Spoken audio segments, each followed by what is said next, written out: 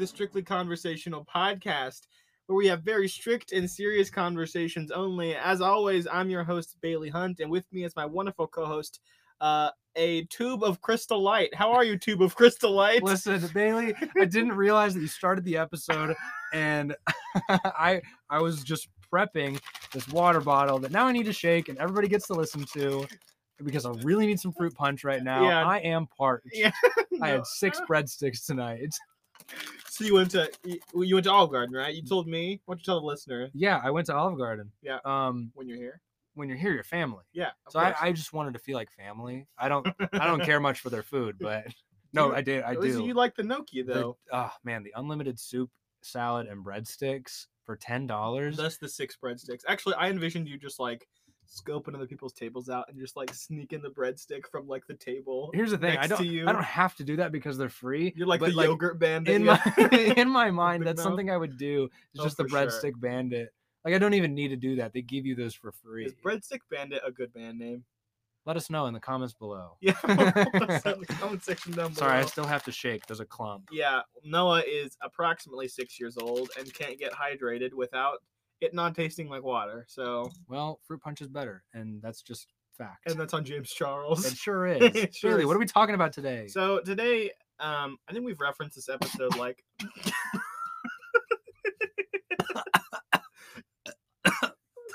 Oh my god. You all right? We've referenced what? Woo, that's some strong fruit punch. I just got fruit punched. You just got fruit crunched. Oh my goodness. Anyway, we've been referencing this episode a lot. We're going to be talking about creative endeavors and successful ones and failed ones, and specifically what we've learned from failure, specifically as it relates to creative endeavors. May that be, different kinds of writing or, Noah's a songwriter. We haven't referenced his music a lot recently, but Shoot, we forgot all about that. dude, we had like 6 episodes where we haven't even talked about your music. That sucks. I know. We need to Noah go does back and- music. We need to go back and redo those ones. Yeah, I'm busy all those days. All right. Well, But we're talking about that because I think we have a lot to talk about. But I think in the past couple weeks we've gone a little long. I think to rectify that, we're gonna be a little bit more concise this episode, and I think this is a good topic to be straight to the point, but also talk about something that's really, really important to us. yeah. In this, because we've both grown a lot from failure, and we both I don't want to say this, but we both failed a lot. Yeah. Well, everybody fails. Everybody fails. Thank you know you that for song that. by REM? Everybody fails. Yeah. Everybody fails. I thought you were talking about Everybody Bleeds from Big Mouth. Everybody bleeds. Anyways, Time to talk. no, this is something song. I'm excited to talk about because there are things that you don't know about me, Bailey Hunt. What do you see? This dude's been saying that to me recently. He's like, when we record this episode, you're gonna be shocked. And I thought, here I was thinking that I didn't know that I knew mostly everything about this guy. In fact, we're roommates, right? And we were going to bed one night, and he's like, Bailey, do you think you know everything about me? And I'm like, I don't think so quite yet, but I think I know most things. And we're like, ah ha ha, we're such good friends. And we wore matching pajamas. Yep. They were flannel. And We shared the same high-fived. teddy bear, We did. We shared the same teddy bear. and that's how. Rest in peace, Hermia with her damn. Oh, my heart. Noah had. That's not how we go to bed, silly. That's not how we go to bed, silly. You stinker. You stinker. And that's how we joke around with each other because we love each other so much. I'm really interested in finding out this thing that apparently I don't know about you. Yeah, it's Noah something David that I've. George. It's something that I have buried deep down Oh, great. because it's something that it just never produced anything. The best things to be revealed in a public forum Mm. should be really shoved deep down. So I hope we have a cathartic moment. That's the here. thing. It's been It's Ben Rector. Rector. That's the secret. I'm Ben Rector. Hey, all you Macan girlies jam into brand new. It's Here he this is. guy. Here I am. The man who. Okay. The Men Who Drive Me Places is the best Ben Rector song. All right. Anyway, go ahead, Ben. So we're talking about failed creative things. I'm a musician. Bailey's an actor. Okay.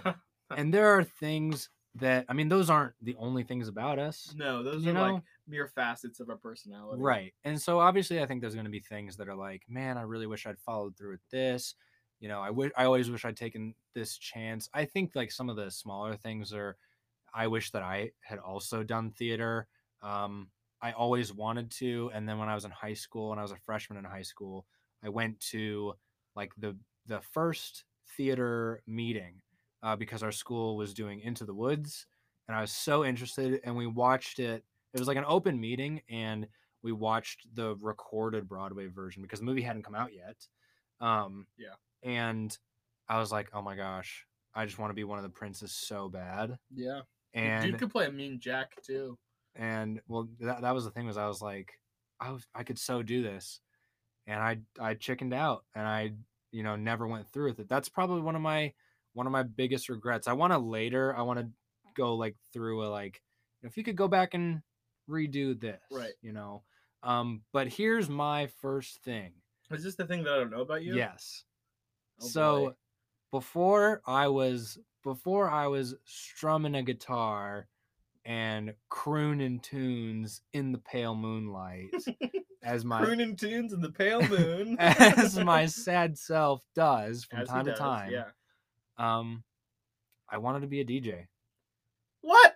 And like a wedding DJ, or no, like a DJ and like an electronic producer. Well, I guess that makes sense. You've always like. Well, I've loved electronic music for a long time. I still do. It's not my Right. It's not my main like But go-to shout out music. Monster Cat. Shout out Monster Cat. love Monster those Cat is guys. an incredible label that has given so many artists a platform to not only just like show what they're capable of, but giving them like room to grow. Yeah. And it's really cool. It's really cool. If you're a fan of electronic music, check out Monster Cat. I highly recommend. They have all of their like album stuff, especially from earlier, is numbered. And I would highly recommend, I would say album number 5 through 20 are all good ones. Checking them out. I've listened to like a few Puppet songs. I Yeah. think Killing Giants by Puppet is great really, really song. good. Yeah, Puppet is my favorite artist. Saw him in concert, met him, talked to him. He gave me one of his hoodies for free, and he signed it because I told him a story about how I met his brother at a pizza restaurant. Great story. I guess I didn't realize, I didn't put 2 and 2 together that you. I mean, I knew that you liked electronic music and EDM and all that, but I didn't realize that you were like putting on like a big inflatable head and wanted to mix things in front of Lollapalooza or wherever. Here's the thing. Go to the snake pit and just. And here's the thing that maybe is a shocker. Okay. That wasn't the shocking part? I dropped $150 on a set of turntables that you could plug into your phone. Dude, what? What, you've been holding out at me like this. Do you still have these? Maybe somewhere. Why aren't they in here? Because it's so hard to use. And so like the capability of this thing. No, listen. Oh my gosh. Why haven't you told me this up to this point? I don't know. We could be a duo. Wicca. Oh, Wicca. Here's the thing. We could be Wiccan. It's so. Why do you keep bringing up Wicca? Dude has brought up Wicca at least 3 times since we talked about. At least 3 times. I was thinking. At least 3 times. Okay. Let's bring it down. My wallet just fell out of my pocket. Man, we're a mess. I kind of like it though. God bless this mess. Am I right? So I had these turntables.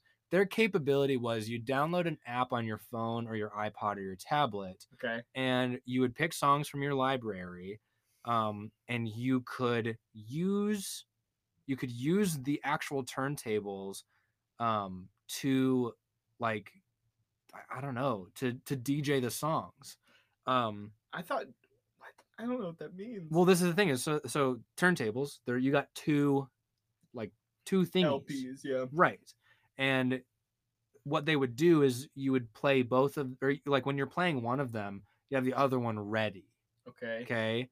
And once the first one is ending, you start mixing in the second one, right? Okay. And a good DJ, if anybody has ever been to a high school dance or anything, or a wedding or whatever, with a DJ. I don't know if I've ever had like a good DJ. Really? I don't know if I ever have. Man, our high school was rich. Well, yeah, We had crazy dances.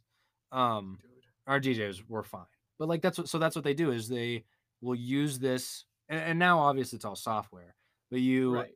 mix the second song into the ending of the first so that it all flows seamlessly. So it's like all one continuous like Yes. stream of music. And this Oh, that's one, pretty cool. it is Actually. cool. And what this one did is you could mix the two songs together, sync them up. It would like analyze like the BPM, the songs, and like match one of them to the other one, and you could like play them at the same time as like intermixed and like mix how much you would like hear like 50% this song, 50% this song, or like 75-25, Yeah. and like mix them together and stuff. You could do all these like different effects like Bit Crusher, like high and low stuff. Bit Crusher. Bit Crusher. Are you familiar? No, I don't even know what Bitcoin is. Okay. We won't even answer it. I don't know what Bitcoin is. So, okay, question. Yeah. Do you know who Neil CC Rega is? Yes. So he was like a YouTube personality. Yeah. And like does like a bunch of like mashups, like popular mashups, Mhm. and like his albums are like pretty lauded because they're insane but also really really cool. So Yeah. like, is he just like a really really good DJ? Is essentially what that is? Or Yeah. I mean, in a sense, yeah. innocence. Innocence.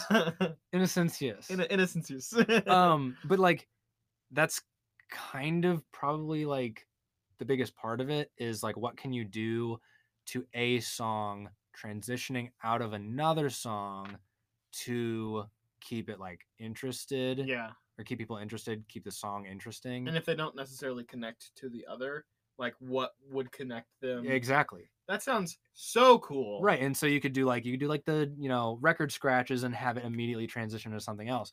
And the board itself was really difficult to use. And in the app, you could also just do it on your phone. And so I dropped $150 on this like board thing. But did you have to pay for the app? No. What? It just gives you like the access to the I app. bet they weren't successful at all because of that. Oh no. And now because it's all software based. Yes. I mean, And I mean, regret to say, I'm not a DJ. I sucked at it. okay. Well, But I do remember I had a sick mashup of what was it? Flux Pavilion's I Can't Stop and Skrillex's Scary Monsters and Ice Sprites. dude, those are throwback tunes. Big throwback tunes. I liked Flex Pavilion quite a bit back Yeah. in the day. And Glitch Mob. They're the other Okay. two. I was gonna tell you somebody in that group like passed away recently, but you wouldn't know them. Oh, Glitch Mob? No. Like Flux What? Pavilion's like Oh. in his circle. And he's like, it's entourage. Yes. That's Which is a bummer. funny because their label is called Circle. But I think it's Dude Circle. knows literally everything about EDM. I mean, here's the thing: is I started with Daft Punk. I started listening to Deadmau5. Then I started listening to Skrillex, Good Mob 5. and it just kind of grew and grew. And so I guess one of those like failed endeavors is I've always wanted to be an EDM artist, and I've always just been like too afraid to be like, yeah, I can't really like put myself out there because my first thing, whatever it is never going to sound as good as I want it to because I'm just not smart enough I mean, I to think do this. you could say that about everything, though. I would agree. And I mean, is any of your music, honestly, is any of your music in a place where you're like, I am 110% satisfied with this in the state that it is? Like, it can't be altered in any way. I would say only a few songs are like, this is exactly how I wanted it to be. Sure. And I wouldn't change a thing about it. I know that it's not. The thing is, like, I know that I could do it differently. Yeah. But I wouldn't consider it to be better for me. I guess like other people might say, oh, you should, you could master this better, or you could whatever. Right.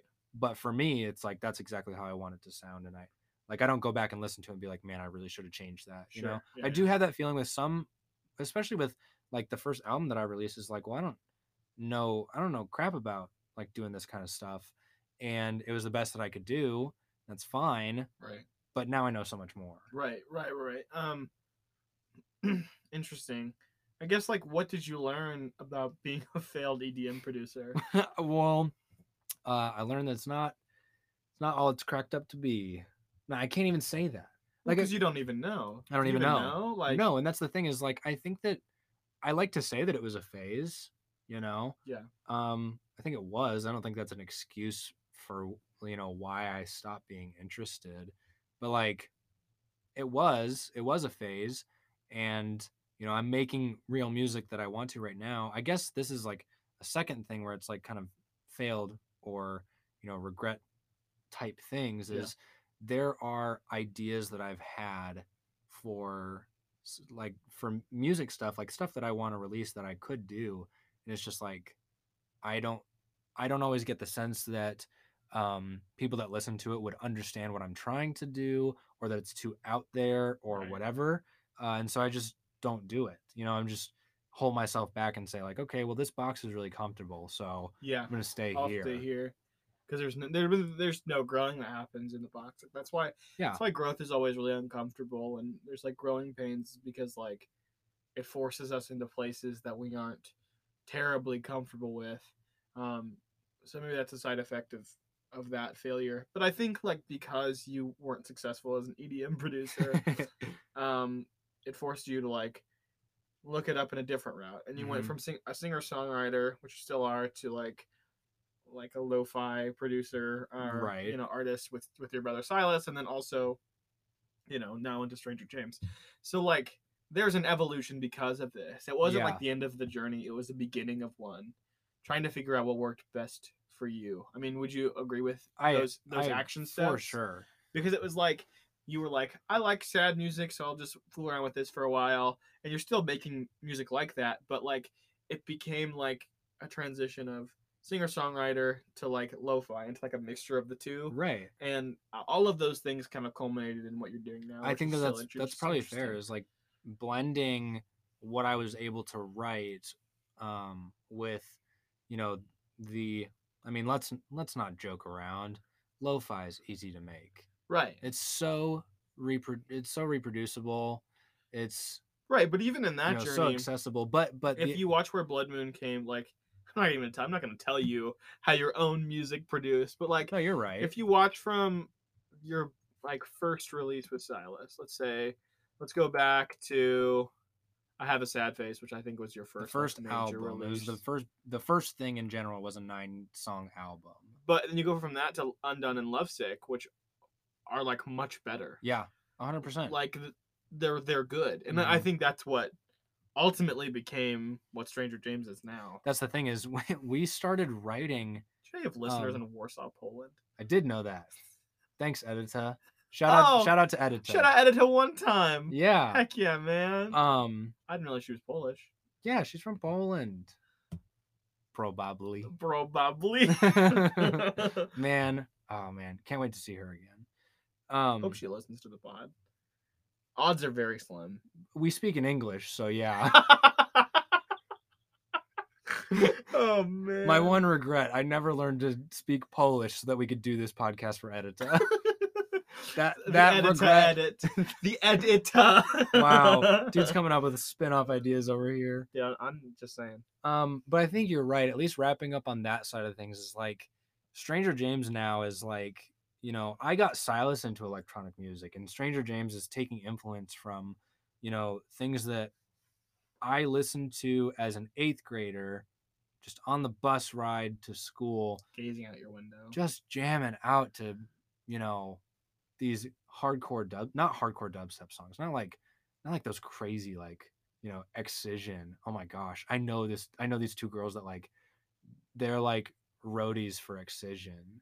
They just go to every single concert that they did, and like Excision is crazy dubstep. But like Yeah. when I started listening more to like melodic house and EDM and like chill step, whatever. you know, like indie funk and new funk, new disco, like that stuff has brought its way into Stranger James because I'll find artists that go from like, so one of the Monster Cat artists, Televisor, sounds a lot like if Dayglow would like pump up his stuff into a more EDM style. Interesting. And like, and it's so jammy, but that's the thing is these like spider webs turn into something where it's like now, you know, Stranger James is, you know, taking electronic influences from something that we're all already capable of doing, and that's just playing instruments in, you know, this fun way, and also, the lyric writing. I feel like, the songs we've written for Stranger James, Peppermint included, and Yeah. the other stuff that we're working on is still lyrically what I'm, what I'm, what I know myself for. I'm not going Sure. to say what I'm known for because who knows this guy. The identity in which you forge for yourself as a songwriter. Exactly. We've talked about this in a more practical sense, like what your failure in terms of like being a failed DJ, like where that brought you practically, but like in terms of like an emotional and more, intellectual sense, a mental sense, Mhm. how have you changed because of that failure? Well, Like, what did that make you realize inside of yourself? I guess it's, frustrating to lay down and accept that kind of thing. Right. And I will, especially if you were like passionate about it for a short here's time. the thing. I will say there's a song that I discovered not too long ago. It's really, really, really great. I would say it's a really great like EDM house song. It's called "Take My Hand" by I think it's Manu Liu. It's spelled really interestingly. Um, Please take my hand. no, not that one. What do you mean? How do you spell it? Take My Hand. That's how you spell it. Take. That's a Z, Bailey. I can't even. Dude can't even type. It's been a long week. Take My Hand by Manu. By Sean McDonald. That's not by Sean McDonald. There it is, Manu Lee. Manly. Manly. Really, really awesome song. But I discovered this song not too long ago, and immediately I was like, I want to make something like this right now. Yeah. It like revived it. It resurrected it. So it's not like those feelings are dead. They're no, just like, and that's the thing is I never. they're in dormant. Yeah, they are. I never wanted to give up on that thing. I just, couldn't bring myself to go through with it because it just seemed so terrible and so, scary. Yeah. And so I have like saved on my computer at least like the bare bones of what I might want a song like that to sound like. Yeah. But I know that on my own I'm just When not have you been working on that? it's nothing right now. What is this guy even doing? I'll show you when we're done. Oh my gosh. Well, you'll This learn dude all about better. it. That's probably I'm going to say that that's the biggest shock of like, oh, what I wish I, could have done back then. Sure, but like again, I would say what like as a human being did that change within you? Not a thing, Bailey Hunt. That's not even true. Not a thing. The best teacher failure is. The best teacher failure is. Yeah. It's true. Did you fail? I mean, do you feel like you failed? Did you feel like you were flailed? Man, that hurt so bad. That time I was flailed. Oh gosh, gonna flail in my back. It's a hard question because then you've got like the one answer to say like, yes, I learned something from it is to admit failure, is to admit defeat. Sure. And if you don't want to do that, that's also fine. That's the problem is like realistically, am I ever gonna get back to that? I don't know. Yeah, I mean, does anybody ever really fail? I mean, that's the main question, I think. Yes. You think they do? Buddy, I got kicked out of school twice. Okay, we're not talking about that though. Oh. Okay, well, in that sense, ditch the creative endeavors bit. What did that teach you? You're right. No, you're absolutely right. Yeah, and because I think this whole thing is like a microcosm as opposed to like what it actually feels like to fail in a larger way. You learn, you adapt, you move on. Right. Or you get defeated by it. Do you feel like you were defeated by your own failure? I'm still here, so no. Right, That's exactly. the thing is that's the scary. Point. You came back. It's scary to think, not what if I fail, but like, have I failed? There's a difference there. What if I fail is, you're still looking at the different outcomes in a way that there's a pathway for you to choose, and one is easy and one is hard. Yeah. And if you have to look back on something that is over and decide whether or not you failed, then, what are you going to do about it? There's nothing worse than the feeling of not being able to change something. Of being like, well, this happened and I literally can't do anything to impact how it goes from here. Right. I think it's different in your case though, because like you had that for a moment and then said, but there's things I can do. Yeah. I can still do better. I can still do more. Mm-hmm. That's the same with your music, Right. There's still more you can do despite this lack of success in Right. one area.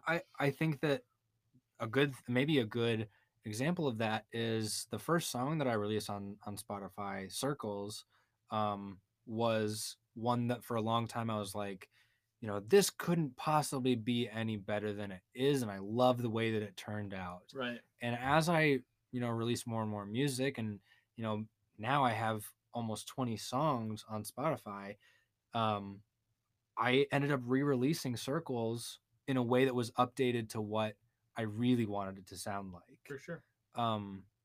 So I mean, no one's ever really gone. That's true. That's very true. It's I mean, and even in the sense of, you might have, let's take, right, I never did theater in high school, Yeah. and I'll never be a part of that, and that's over. And Yeah, I think that's the one area that if I could change something for you, which I can't, right, would be that. Because I noticed, like, I noticed your intuition, Mhm. which can't be taught. I noticed your instincts that can't be taught. And there are people that are doing theater that are working in the field that would kill for that kind of intuition. They Name would kill names. for it. Name I'm names. not gonna do that. I'm not gonna name people on this podcast. No, Like, that was a Sack Lunch Bunch bit. You're supposed name Sister, I could for hours. right. But like the idea that, like, you may never get to do that because of choices that you've made, and that's okay. Mhm. But you're still contributing to, like, what the arts is, especially in this community. Now, then the question becomes, if that's something that I can never go back and change, in terms of, man, I wish I did theater in high school or college. Yeah. In terms of a tangible change, and saying, I don't want to feel like I failed that. Yeah. Like, Well, I mean, what is there still left to do? You go into a situation with low stakes because I think the main thing is that people are scared to fail, especially if they've done it before. Yeah. And they feel like there's no going back from failure. You go into a situation where there's nothing to lose. I mean, there's community theaters all across this country. It's true. And a lot of them are the same in terms of, like, people are there for fun. They're coming to, like, these theaters for rehearsal after their day jobs. And they're doing it as essentially a club because they love the thing, but they couldn't. I mean, they couldn't. I'm not saying they couldn't hack it. Right. I'm saying, like, there was more to their lives than just theater. Mhm. And then we're going to choose that life because it's a very specific life. I'm not choosing that life completely because I want to be an educator. Yeah. And so I think that's the way that you succeed, is, like, filling into those communities, because they need people like you. They need talented people, and they need people that are willing and able. They need people to play the Prince into the Woods, because you get what I'm saying. You're right. So I think that's the way that you can succeed or learn. I guess, like, for me personally, and this is, like, a much shorter tangent, I think.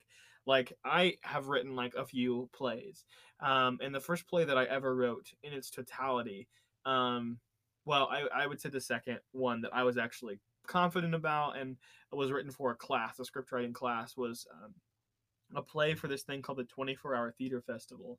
And essentially, I was feeling a whole lot of things at the time, and I wanted to capture literally all of the feelings that I had during this really complicated and difficult time into one piece, and I could never do that. And when I watched it being staged the next day, I knew that I couldn't do that because there was too much. Like, it was too monumentous, and it was too, like. Well, I think there were other. Well, there were other pieces of that. I had actors that couldn't memorize their lines too. That was part of it. Noah was actually in the show, and I was all right. He was great. He had his lines down, and my other good friend Ainsley had her lines down, and they were not contributing to the failure of this. But it felt like it was reflective of me because I had put too much on these actors, and so, like, taking that piece, I was able to, like, edit it through the semester, and it was the final play that I submitted for my final project for that class. And then, like, seeing it become what I actually wanted it to be, like, a more concise image, was really rewarding, and it took that feeling. Do you remember how I felt after that night? Man, it was crushing. And it was rough. Can we tell the story? Absolutely, we can tell the story. So the play is about, well, Bailey, yeah, I'll talk about it. It's about this couple that are moving into this new apartment, and basically, like, I'm going back to the first version. So the first version was about two people. They're again a couple, and they were moving into this new apartment, and there's some mental health issues playing into their relationship, and basically when they start fighting, these metaphysical versions of themselves come out and like coax them into more of an argument, and it's because these metaphysical things characterized were like telling them lies about themselves, like a mental illness does to your brain. And lies about the other person. Yeah, and so they'll like, oh, they don't actually care Like, about you. Yeah, feeding assumptions. Yeah, you're not really worth anything, like so on and so forth. Like, and so it like fueled this argument, and eventually it comes into like a happy end. It's like a 12-minute scene, and it's in its first version. Yeah, and so that was like the first edit of it, and that's the version that Noah acted in. And I'll say, 24-hour theater festival. I enjoyed the first version. Reading through, I mean, I know that you had written it for me to play. Yeah, and I loved it. Right. I mean, I wrote it. I knew that like when I entered into that class that I was gonna write something for Noah. I knew that going into it, and so it was. I mean, that had never changed. I mean, the people that were also going to be a part of it had changed, but Noah being in it was consistent throughout the entire process. So I think myself playing the male counterpart in the relationship, Yeah. And Ainsley playing the female counterpart in the relationship, really, really solid together. Yeah.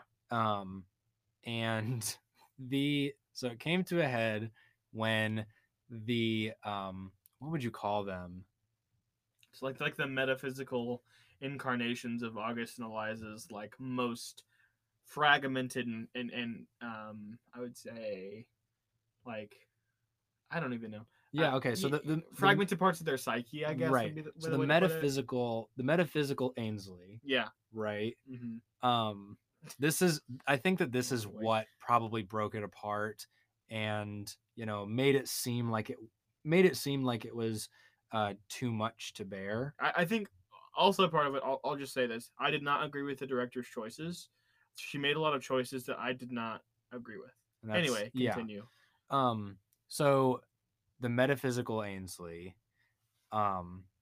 forgot her line in a really crucial scene, a really crucial part of the scene. Yeah. Stood there for what felt like a few minutes. No, it felt like an eternity. And I was just watching her flounder. And was probably an eternity in real life as well. Yeah, like it wasn't like one of those moments like that I've had. I know that I forget a line and it comes to me like 3 seconds later, and that feels long for me. But nobody in the audience knows really. Like, right, and you can act that off. Yeah, but in this moment, like literally. All acting dropped. Yes, like, because it probably was at least 15 seconds of dead air. We had to stop to wait for that cue. Yeah. There was an action that was a result of that, the continuation of that line. Yeah. She stopped for good 15, 20 seconds. Did the director hopped in eventually, didn't she? I hopped in. Okay. I said That's line. Right. That's right. I called for line. Yeah. And I remember this is in the middle of a performance that people had paid for. Yes.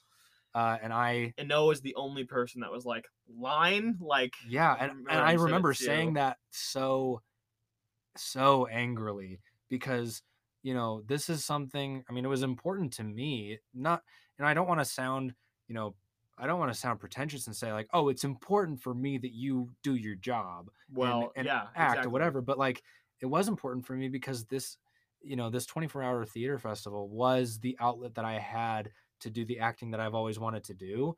And not only that, but to perform in something that Bailey had written that was, I thought, genius. And I wanted other people to, understand the genius of what we were trying to portray. Yeah. And as good of a job as I think I did, I mean, again, I haven't even gone back to watch that performance. I know I have it saved on my phone. Oh my gosh. And I want to go back and watch it because I feel like I did such a good job. I feel like I did so much better than the 2 previous years. Yeah. But I literally can't bring myself to do it because it's just like it's a haunting, feeling. Yeah, those feelings stick with you, and I think like I couldn't have like had a good final product like at the end of the semester without that feeling, Yeah. because I knew what not to do. At least from my end as a writer, I was like, well, now I know not to give. Like I gave pretty significant lines. I mean, like more than about a paragraph, like at different points, like Yeah. mini monologues for these performers to do, because one, I trusted them and I wanted to show them that I trusted them. Um, but two, because like these words were important to me and I wanted to share them with people. I mean, granted, everybody else did really well with it. Yeah. Yes. Um, Yes. I think minus that one actress who like killed the momentum of the scene um, in that moment. I thought everybody did great, and I was happy with um, how everything went about that Now, night. would you say though? Would you say that um, I mean, let's be blunt. Would you say that person's failure equates to your failure? I think I felt like it. Like it certainly. I don't know if it does, but it taught me like even when we talked about it in class afterwards. Yeah. You know, my professor was like, "Well, you need to fix these parts because you could have helped them out and you didn't." Like, and the whole point of 24 hours that it happens That's in 24 hours. So I wrote the play all night. I stayed up all night and wrote the play. And the actors got it at like 6 a.m. the next morning. They rehearsed it all day and performed it that evening. So like I could have been more gracious in the lines that I gave people, because it's difficult to memorize a piece of theater in any length over the course of a day. It's really hard, and I could have helped them out, and I didn't, and that was on me.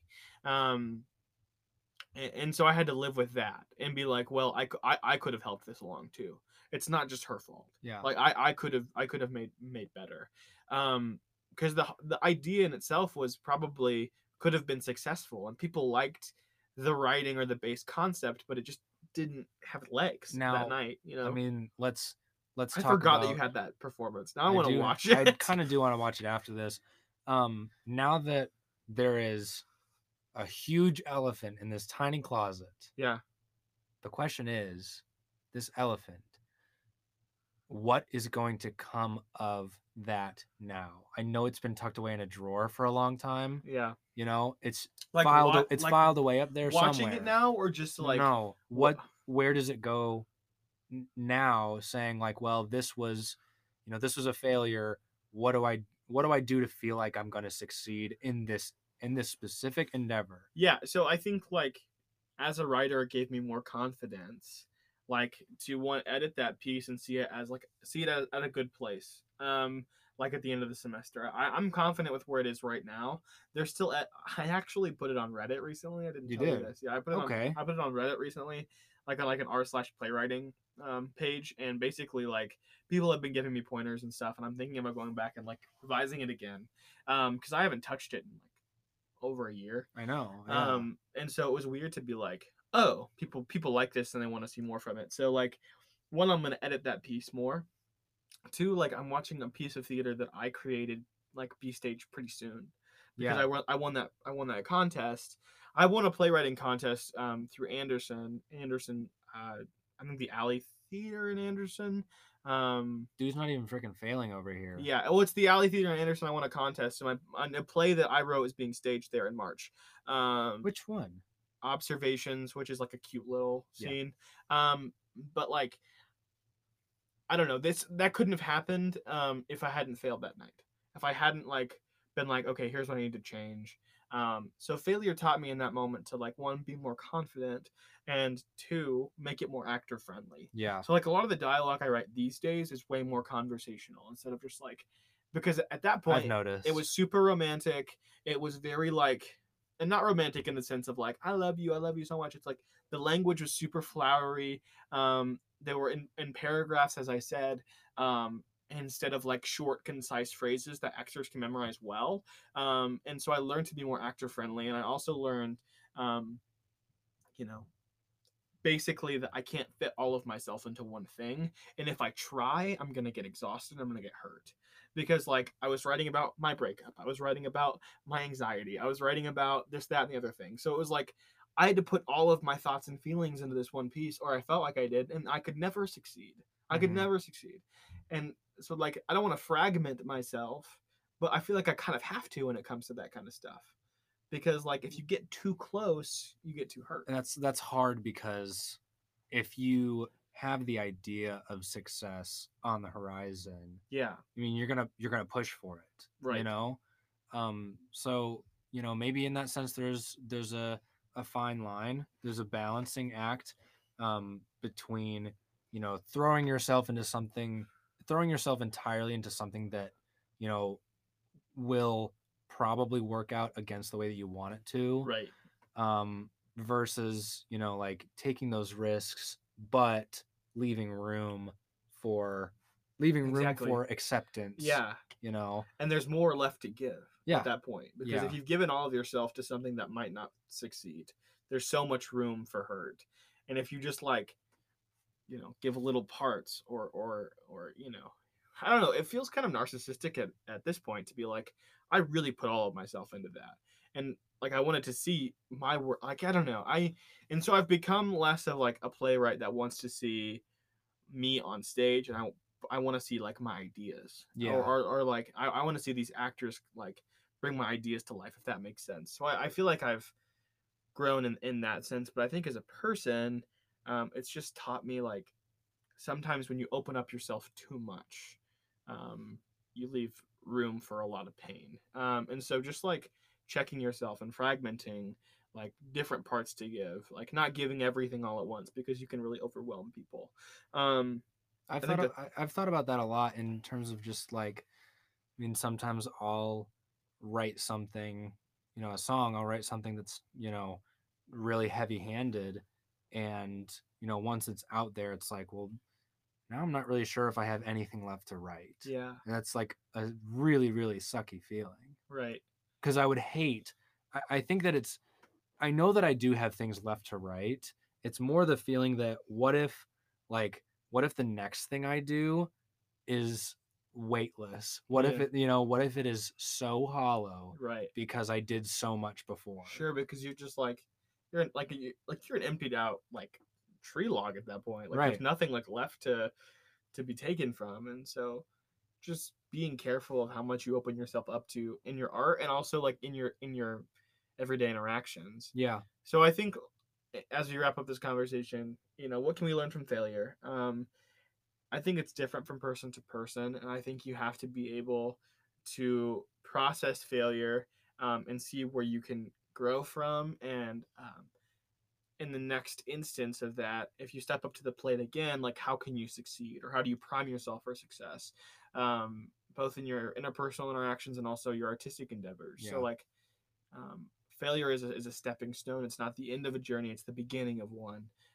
Please just don't forget that if you get discouraged. Right. I think everybody hears from somewhere that failure is a teacher. Yeah. Right. Yoda says it in The Last Jedi. It's Yeah. one of the greatest scenes. It's a great scene. Yeah. But something that he says is interesting, and I've thought a lot about it, is the beginning of that, I guess the beginning of that line that he has is pass on what you have learned. Yeah. Use your failure to teach somebody else. Don't just say, man, what do I learn from this so that I can do better? Sure. And then watch other people fail and say, now what do you learn? Right. Like, what do you learn from that? You can spur them on and help them and encourage them. Before you fail, I failed in a similar way. Yeah. Let me tell you what I learned. I think it's more meaningful to offer advice like that, because it's like a very like vulnerable and connective thing to be like, I've been there too, and I failed in that area. So can I give you a piece of advice to be like, so you don't fail like I did the first time. I think it's way better than saying, oh, you're about to do this. I did really well when I did that. Let me tell you how I did it. Let me tell you what you should do. It's so much more meaningful.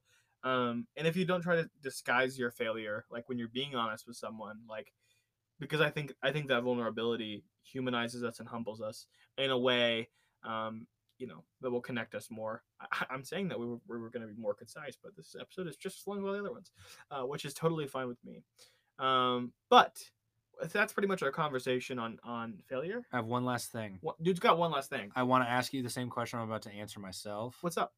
Actually, well, no, I'm about to answer it myself, and then I'll ask you if there's anything that you have. Okay. if I could redo everything, Oh yeah, we talked about this earlier. and I'm only 21 years old, Yeah. so I have not lived a lot of life. Dude's young. But if I could relive and redo things, you know what I'd want to do? What? I want to be a massage therapist. It's always been so interesting to me.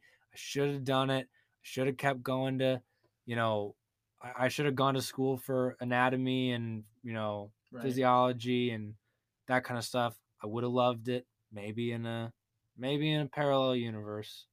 That's my one thing that's like, if I could have gone back. Yeah. My dad says that all the time.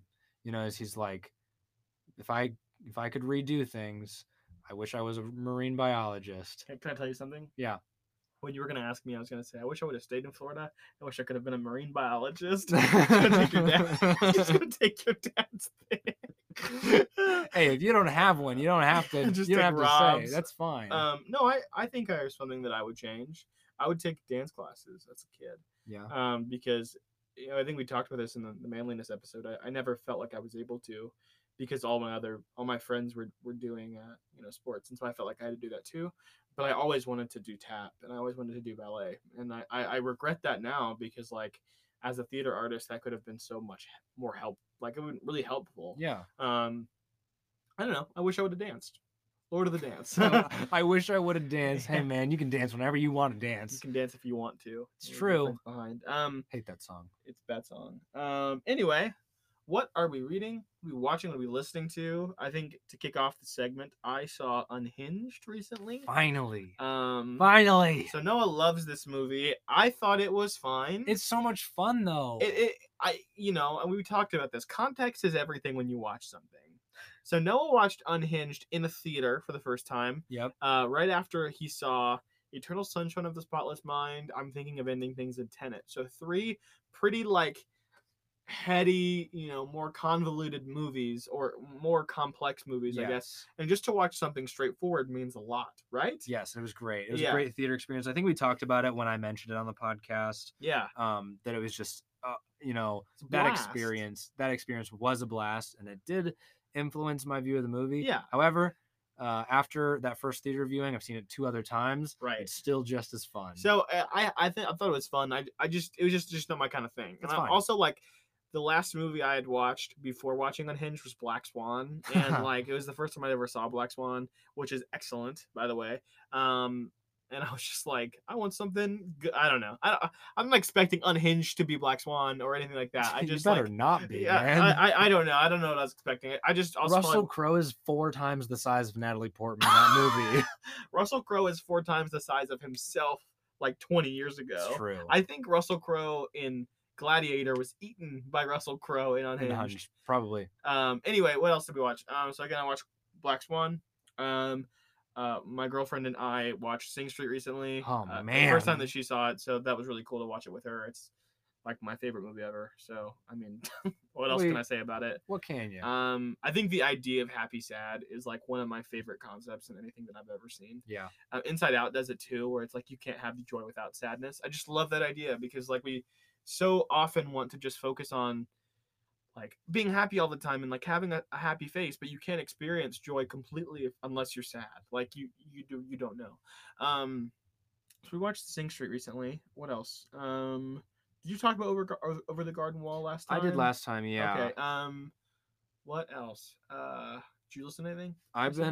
So I watched Tome of the Unknown. Oh yeah, the little short. Which is the short film that was the inspiration for Over the Garden Wall, right. Or the kind of the first draft. The proto Over the Garden Wall. It's phenomenal. It's great. Yeah. Highly recommend. Over the Garden Wall is a masterpiece. What else? I listened to the new Coin EP, new Coin EP that came out today, actually, as of recording this. Oh yeah. As of the release of this podcast, will have come out yesterday. Yeah. And then the big guy, we watched Rocky Horror Picture Show. Yeah.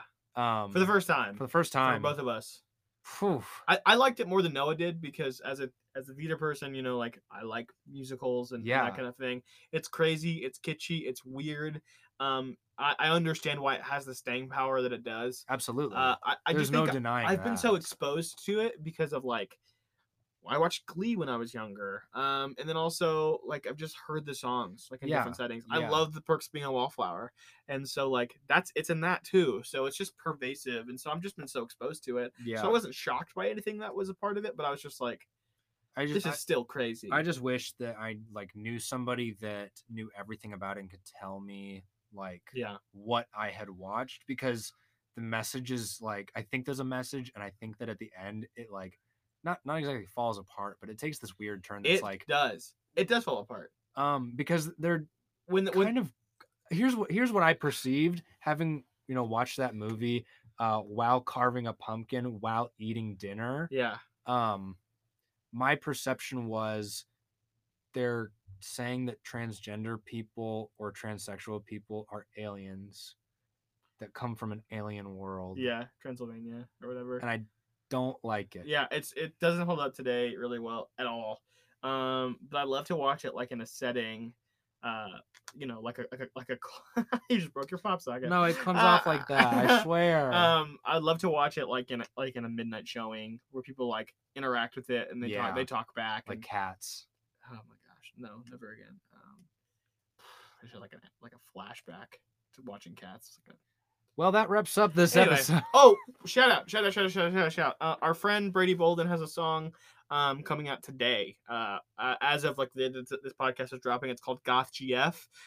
It's a super, super fun tune. Also, it's so great. There's a TikTok dance associated with it. So be TikToking, you TikTokers. And go find it. So shout out to our wonderful friend Brady Bolden. Yeah. For writing and composing are you doing it? Theme song. You know how to do it? Maybe I've heard you do it like plenty of times. Yeah, shout out to Brady Bolden for writing and composing our wonderful theme. Again, I'm your host Bailey Hunt, and you can find me at Bailey J Hunt on Instagram and Bailey James 1215 on Twitter. Actually, I think those are switched. Yeah, those are switched. Dude doesn't even know anything about this show. But I do, because I'm Noah DeGeorge. You can find me at Noah_DeGorgeous, both on Twitter and Instagram. You can follow our podcast Instagram at Strictly Conversational Podcast. Yes, and next week I think we're going to be talking to I don't know if we've talked to him yet. We'll talk to him. I think we're going to be talking to our good friend Garrett McDowell about watching horror movies as a practice of empathy, and being an empathetic person. I'm like insanely empathetic, and so watching horror movies is very difficult for me. And I'm insanely excited to talk about it. So that'll be a very fun episode. But as always, until then, be good to one another. Don't take yourselves too seriously, and don't forget to wear a mask. We hope you enjoyed the episode, and we'll see you next week. And when you're here, your family.